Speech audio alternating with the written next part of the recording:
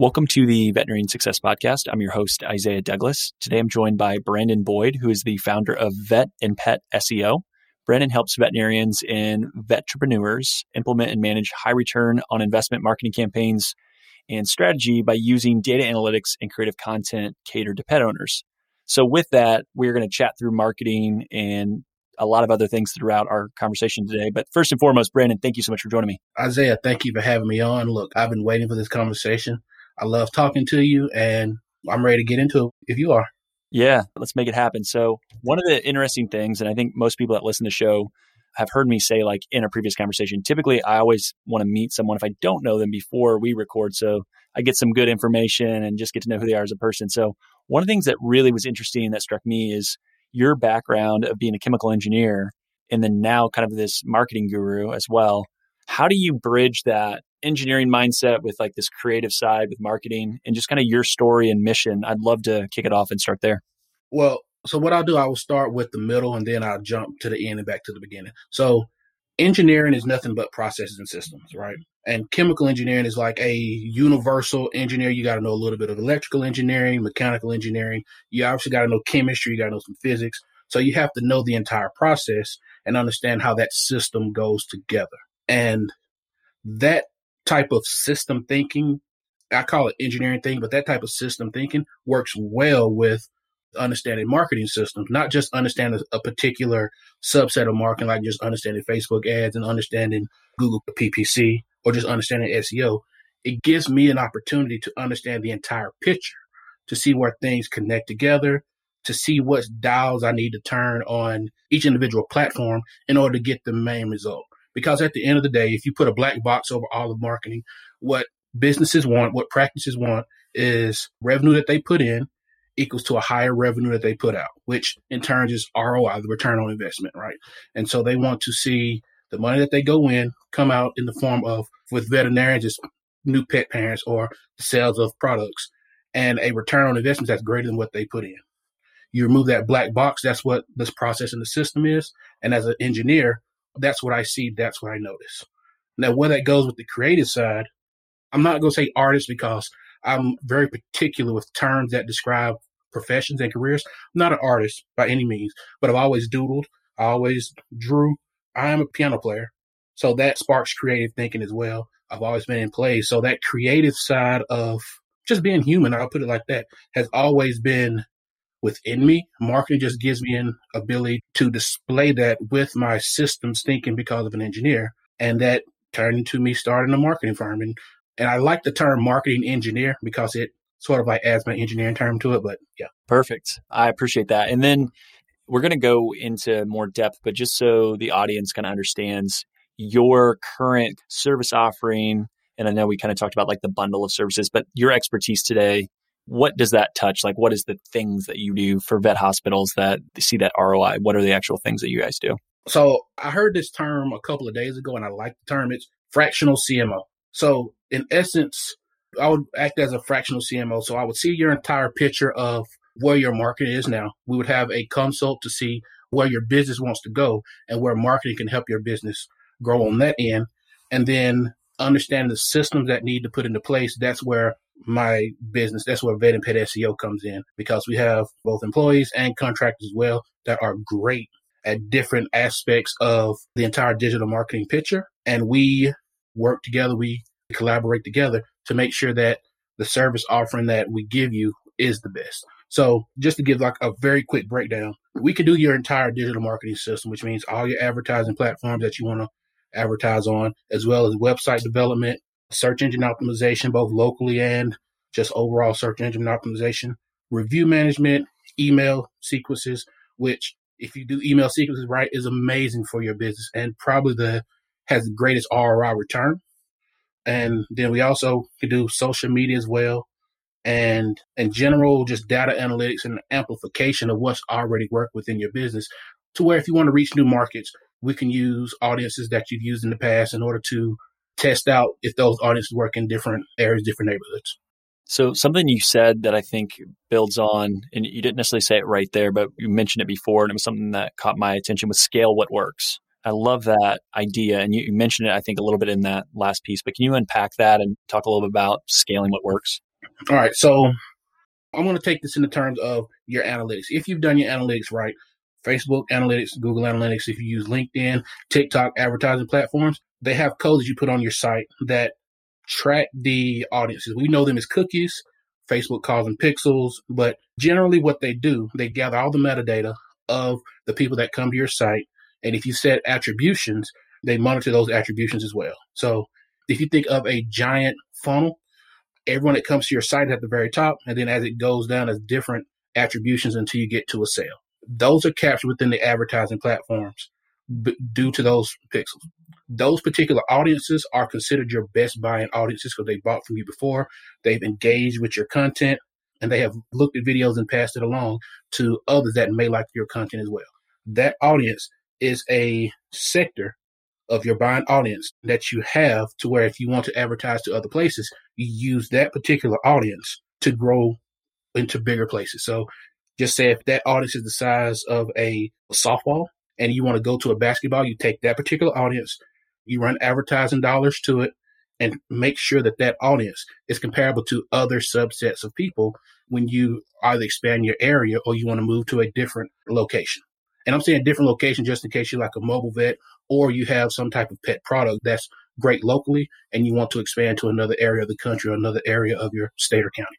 And you mentioned something about email sequences, which is something that personally, like from a Vincere perspective, we've looked at, we've tried to work on because email, I think, is very much, like you said, a really good ROI if you do it right. It can be tricky, but let's talk a little bit about email sequences and maybe what you've done or just thoughts in general, or maybe the best thing is what not to do to protect yourself from making yourself look dumb. Because automation can be great, but then if you automate and you do it in a bad way, it really reflects poorly. Yeah.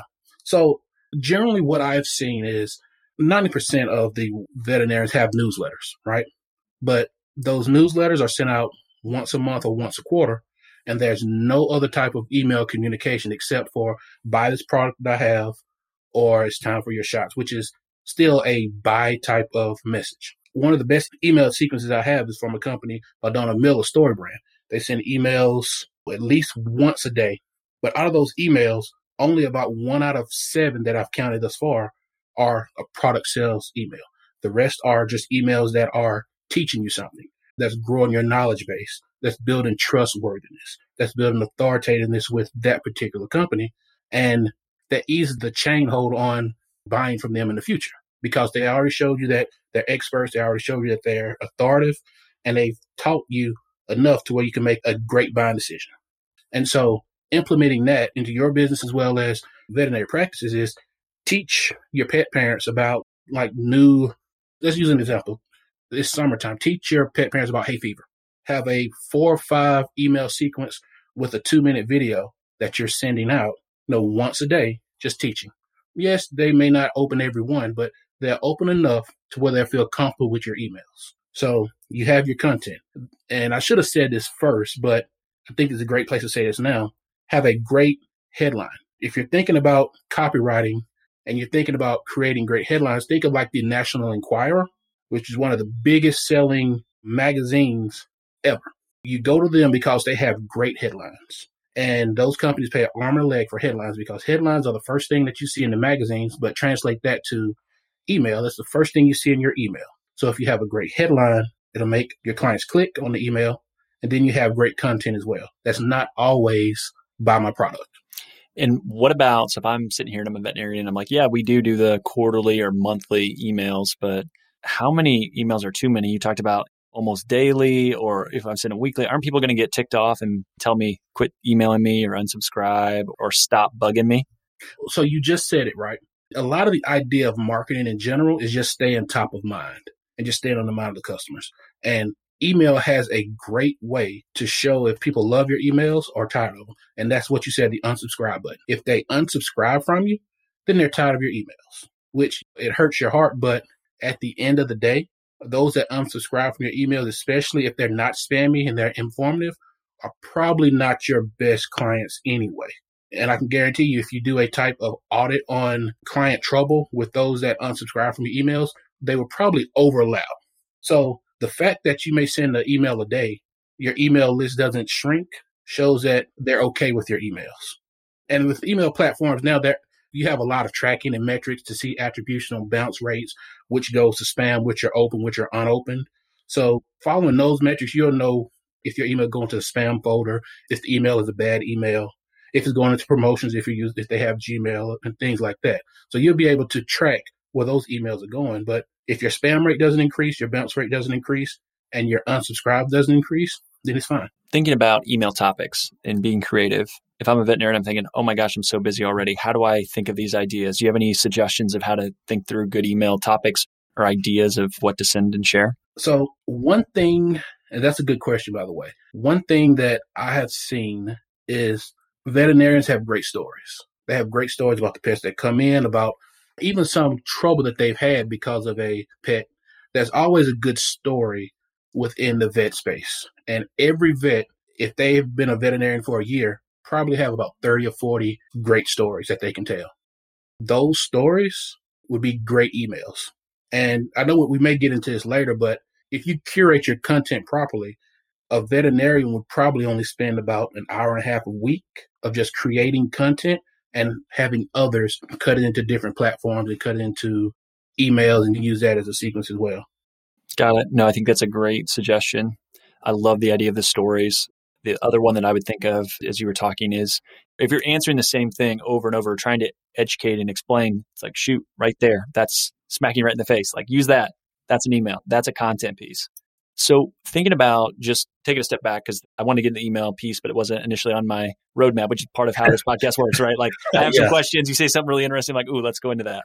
So coming back, let's talk about average businesses and what they spend on marketing, and then an average veterinary hospital and what they spend on marketing. Do you have any numbers or thoughts and what that looks like? So I looked this number up a couple of weeks ago, and it really bothered me when I saw this. The average vet clinic spends about 2% on marketing. And this is between the 500,000 mark and the 1.5 mark. That's a statistic that I saw. Going by the SBA numbers for businesses that size, it should be around 8% to 12%. And if they want to grow faster, it should be upwards of the 12% to 14% that they should allow spending. And this is revenue, not net, just revenue. So that's a statistic that really bothered me, because that tells me that there's growth within the market just by spending more advertising dollars. But that also tells me too that they're probably not charging what their services are worth either. Interesting. Yeah. And the reason I say that is the amount of advertising dollars you spend typically is based on the amount of profit that you get at the end of the year, because everyone thinks marketing is a luxury. As a marketer, and you as a finance guy, you see marketing as a necessity for the entire business development process. But for some reason, marketing and spending money on advertising in the entire process is seen as a luxury. So if they're not spending a lot of money on marketing, that means that they're not bringing in as much profit as they should. Yeah, I think the idea of lower marketing spend and the potential for growth is an interesting angle. And the thought that I know I can hear people talking in their ear pods or in their car saying, well, I'm already booked out for months. I'm so freaking busy, Brandon. Why would I go and spend more on marketing when I already have more than I can do right now? Yeah. Well, the business cycle has ebbs and flows.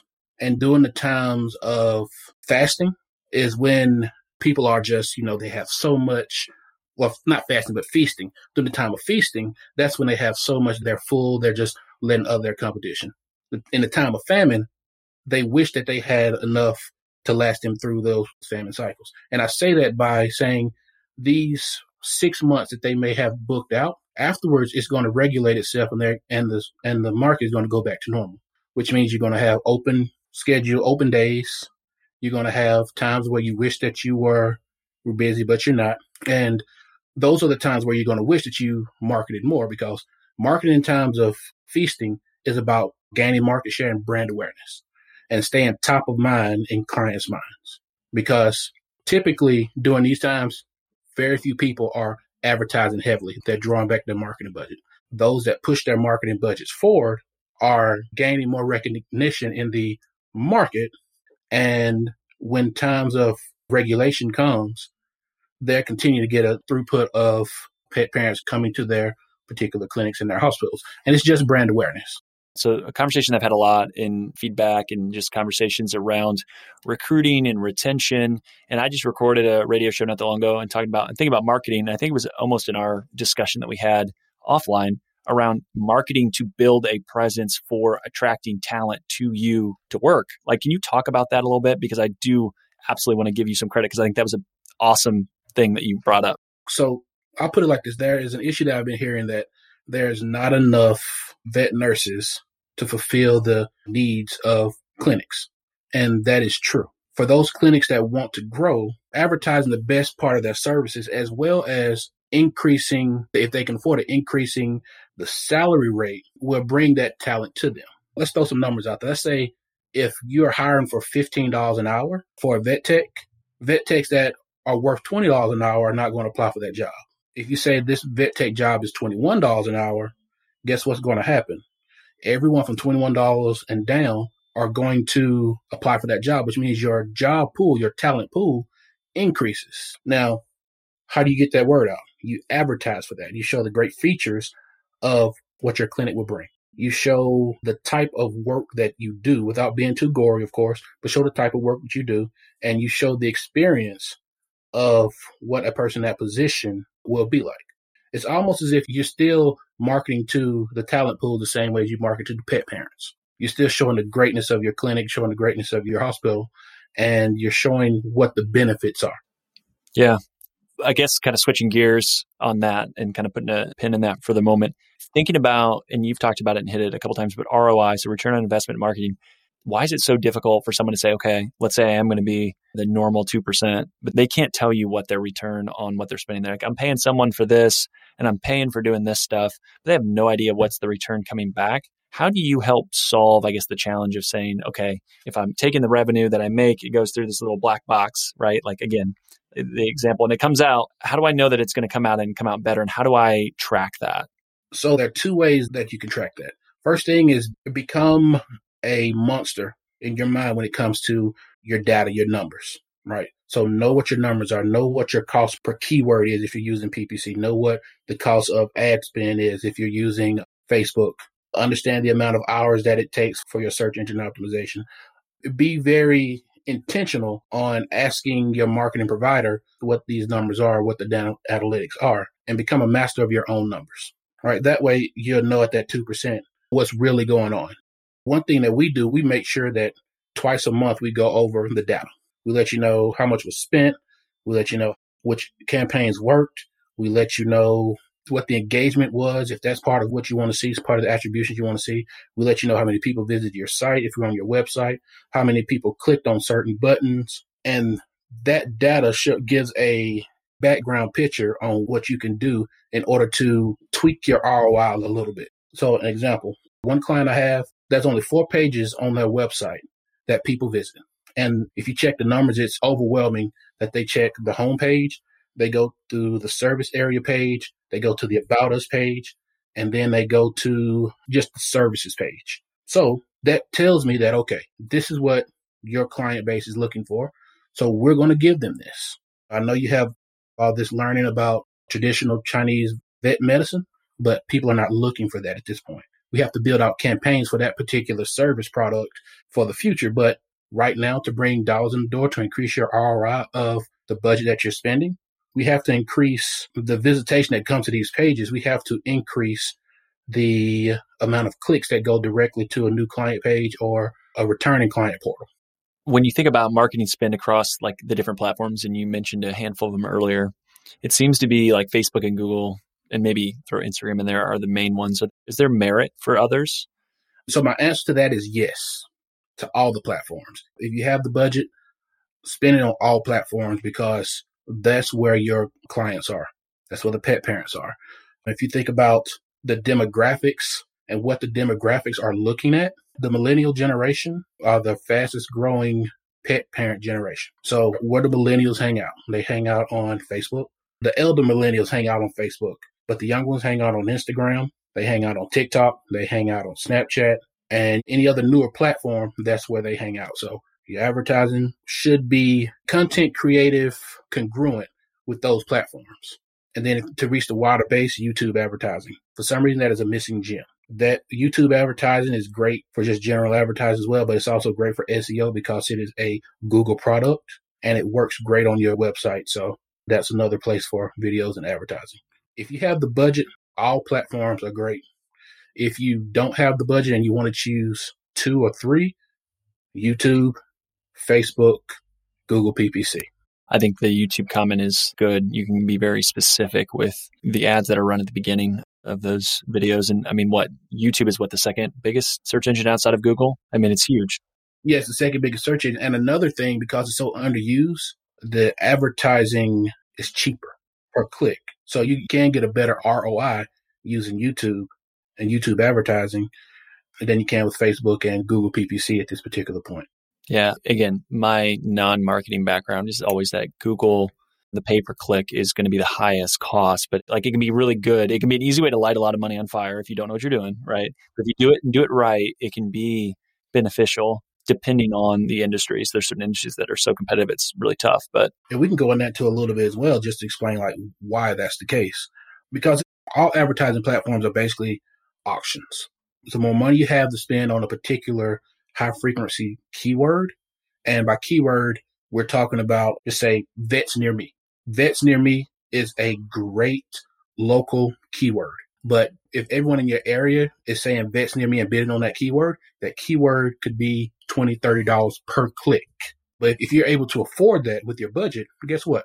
You're going to win that bid every time. And so that's one reason why you can burn through a budget. But if you do great keyword research, then you understand what other auxiliary keywords are being used within your particular area as well that others may not think about. So we all shoot for the 10,000 clicks per month, 10,000 monthly visitations per month, but those are $20 per listing, right?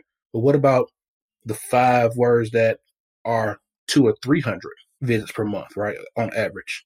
If you win those 5, 200 times 5 is 1,000 monthly visits that you might not have gotten. And the great thing about keywords is if your product is shown with that keyword and it's what they're looking for, that particular click may lead to a purchase of your service more than just a normal organic look on a website, just because they're looking or they're asking for what you're presenting. If they click an ad, and this is me not knowing, so I'm just going to ask it, does that help them with SEO as well? Like if someone is searching for something, your ad comes up and they click it and it's being consistently clicked, does that help at all? Like with your SEO rankings or anything? It goes into the user experience and it goes into the time that a person is on your page.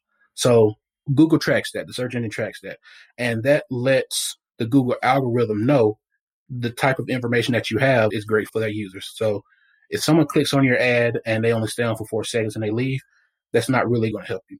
But if they click on an ad, they stay on your page for a minute, minute and a half, and they go to other pages within your website, that shows that the content that you have is relevant to that particular user, which at the end of the day builds into the algorithm to show that your website is good within this particular keyword, just because people stay on your site longer and they read your information more and they travel your site in a logical way. So that builds into the user experience of how you built out your site and the content that you have and the relevancy of that content. Got it. Thank you. Let's talk a little bit about mindset and marketing, why it's important. I liked the quote that you gave me before around kind of the owner operator. It's tough to distinguish between the two, but let's talk a little bit about how a veterinarian should think about their mindset and marketing. The easiest way I think to break that down is just think about the veterinarian as a pet parent. Because more than likely veterinarians have pets of their own, at least a dog, a cat, an exotic. They have a pet of their own or have had a pet of their own. If they think about it as what I want to see in my marketing to get me to get that service and get that product, 80% of the journey of marketing is done. Because I can guarantee you a vet does not want to read PhD level technical paper on hay fever. They want to read, okay, how does this product help me? Or what is the benefit of this product, not necessarily the features of the product, right? And then also have to think of the average reading level of the readers, just in general. In general, the average reading level is at a 8th grade level. So the technical terminology that they use to speak at conferences and speak to other vets and that they've learned in school is actually irrelevant when it comes to marketing. So they have to break that down to just common talk. If they can do that, then automatically their content gets more relatable. And that's what it's about, being relatable. The vet side, the DMV side, is not as relatable to the pet parent side of the vet. The pet parent side is relatable to the demographics that they want to sell to. And then thinking through maybe a topic that we haven't touched on yet that you think is really important, kind of open mic, anything that you're like, this needs to be discussed because it's important to think about when you review marketing or thinking about marketing. So the thing that I see the most is a lack of just the basic analytics incorporated the right way. So if I talk to a practice, and I know before I go in, just because I have the software and to just check on the cookies and the tags that they would need, but there's a lack of awareness that they need analytics, even if they're not planning on advertising, because that tells the story of what's working with your marketing. Because I see it as two things. You have analytics marketing, and then you have content marketing. The analytics shows what's worked, but the content is what you put out. So if you don't have great analytics to say what's working or not, you can't really do a scientifically sound A/B test on your content to show what works or not. At that point, you're guessing. And if you're marketing and you're guessing, you're losing money. That's a guarantee. That's as biblical as breathing. Okay. Like that's as normalized as breathing. If you're guessing with your marketing, you're losing money. So not having analytics set up the right way, or not having them set up, period, and tracking those analytics leads to your content not being where it should be. And what's the suggestion for someone that wants to set up analytics? If they were going to do it themselves and set it up correctly, is there any tips, any suggestions, pitfalls to avoid? So one of the pitfalls to avoid is to just set it and don't look at it again. That's the main pitfall. Okay, so I set up the Facebook Pixel, or I set up the Google Analytics. Okay, now I have it set up. Okay, I'm just going to leave it alone. Check those at the very least weekly. And if you don't understand it, have someone to come in that understands it and explain it to you weekly. Not set it up right within your website. You want it to be set up in your header on every page that you want to track. And then with Facebook Pixel, you can also, and analytics as well, you can set attributions to what you want to track. Like if you have certain buttons that you want to track, tracking those particular outcomes that you want to test. And, if you go to Facebook Business Manager, which is business.facebook.com, and go to ad account, and then you go into tracking the pixels, it'll teach you where to go and how to do that. Like it's not as hard as it sounds. They'll teach you how to go from not knowing anything to set it up on your website right. And if you use WordPress, then it's even easier because there's a widget for that. Same with Google Analytics as well. Perfect. For those that listen, know that I always kind of let the guests ask any sort of question they want of me. And I know that we've talked on your podcast. So you've got to ask me a lot of questions, but anything else that you'd want to ask or a topic you want to dive into when it comes to either marketing or just random? Sometimes the random questions are the fun ones and we go off on some tangent. So anything you want. Okay. So I have a good random question for you. Yeah. I thought about this yesterday, actually, and I have a feeling on where I would take it, but I want to see where you take it. In your industry, have you noticed an increase in the larger roll-up companies buying more of the local vet practices and clinics? Yeah. Yes is the answer. Okay. So what does that tell your financial intuition about the vet industry moving forward the next year to 3 years? It tells me that there is a tremendous amount of growth because private equity is not stupid. They are not going to take the money that they're taking. And if people look at, and I've talked about this, so the multiples, right? So what they pay for the revenues of a business, those multiples are going up and up and up and up. Now, there's a lot of reasons for that. There's some interesting things like from a macro perspective in finance of why debt and money is so cheap and why these big institutions can borrow at rates that you or I can never get to. But that's a whole side conversation. Veterinarians are going to see a lot more pressure to step up kind of either from a individual standpoint of their private practice, or as a young veterinarian, they're going to have a kind of a choice of, all right, I'm going to do a startup because they're not going to be able to afford the well-run practices. Okay. And I asked that question because, again, I was talking to another veterinarian and they were thinking about selling their practice. And I'm hearing it so much that, again, that tells me that, okay, if there's growth that the private equity companies are looking to gain, then why not the private practices invest into their own business if they're not looking to sell, but feel that pressure, invest in their own clinics and grow those clinics themselves? Because like you said, the private equity companies, they're not stupid. If they're buying, then they know that they can get a growth that's equal and beyond their multiple that they're buying it for.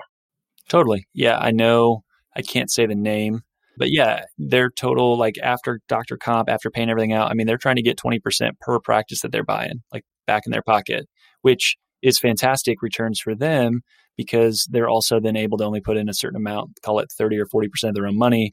And then when you borrow that debt, their returns are so much higher. So like there's all these things that go on, but I totally agree.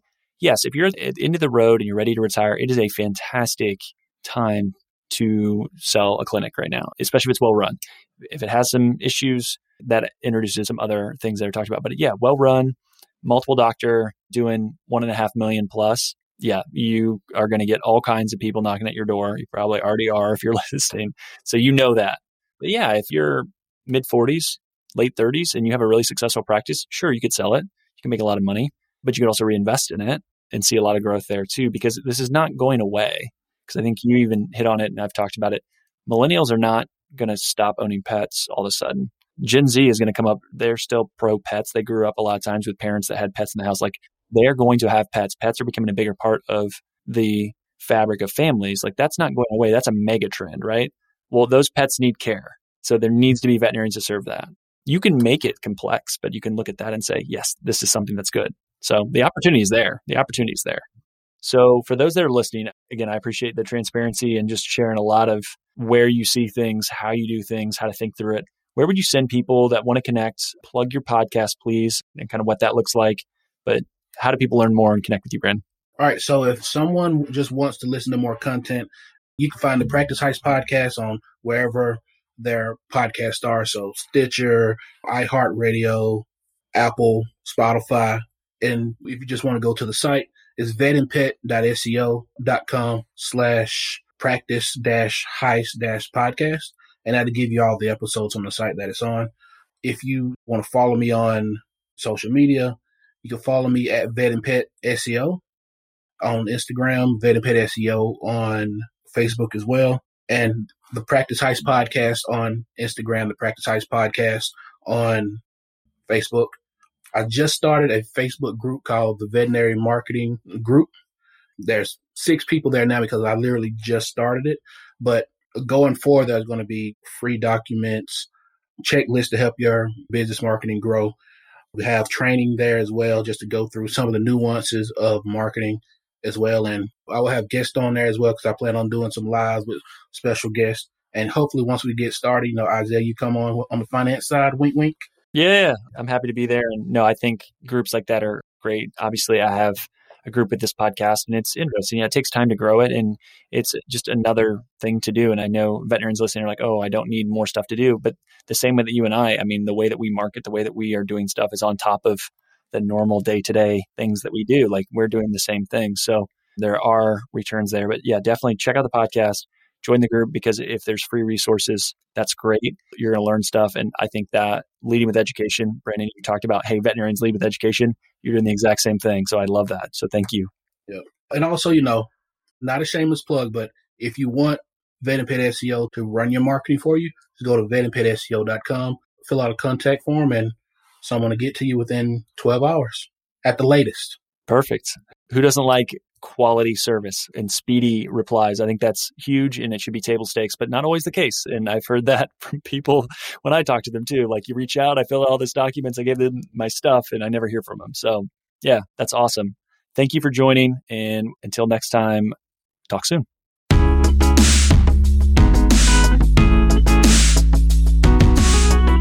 Thanks for listening to today's show. The comments made on today's show should not be taken as investment, tax, or legal advice. All comments are for educational purposes only. You should consult your team before implementing anything. Isaiah Douglas is a partner of Vincere Wealth Management. Isaiah is registered in the state of Indiana, California, Texas. The biggest compliment you can give to this podcast is to share it with a friend. Reviews help the show get found, and Apple Podcasts is the platform that predominantly is how people listen to the show. If you have 3 to 5 minutes, you like the show, please head over to Apple Podcasts, give us an honest rating and review. That'll help more people find the show. For all of today's links and information, head over to veterinariansuccesspodcast.com. There you can subscribe via your favorite podcast platform so you won't miss another episode. Finally, if you'd like more information, insights, and have the ability for your voice to be heard and interact with show guests, join the private Facebook group. You can go to the Veterinarian Success Podcast on Facebook or head over to the veterinariansuccesspodcast.com. Scroll all the way to the bottom where it says about your host and then click on the Facebook icon. That'll bring you into the Facebook group.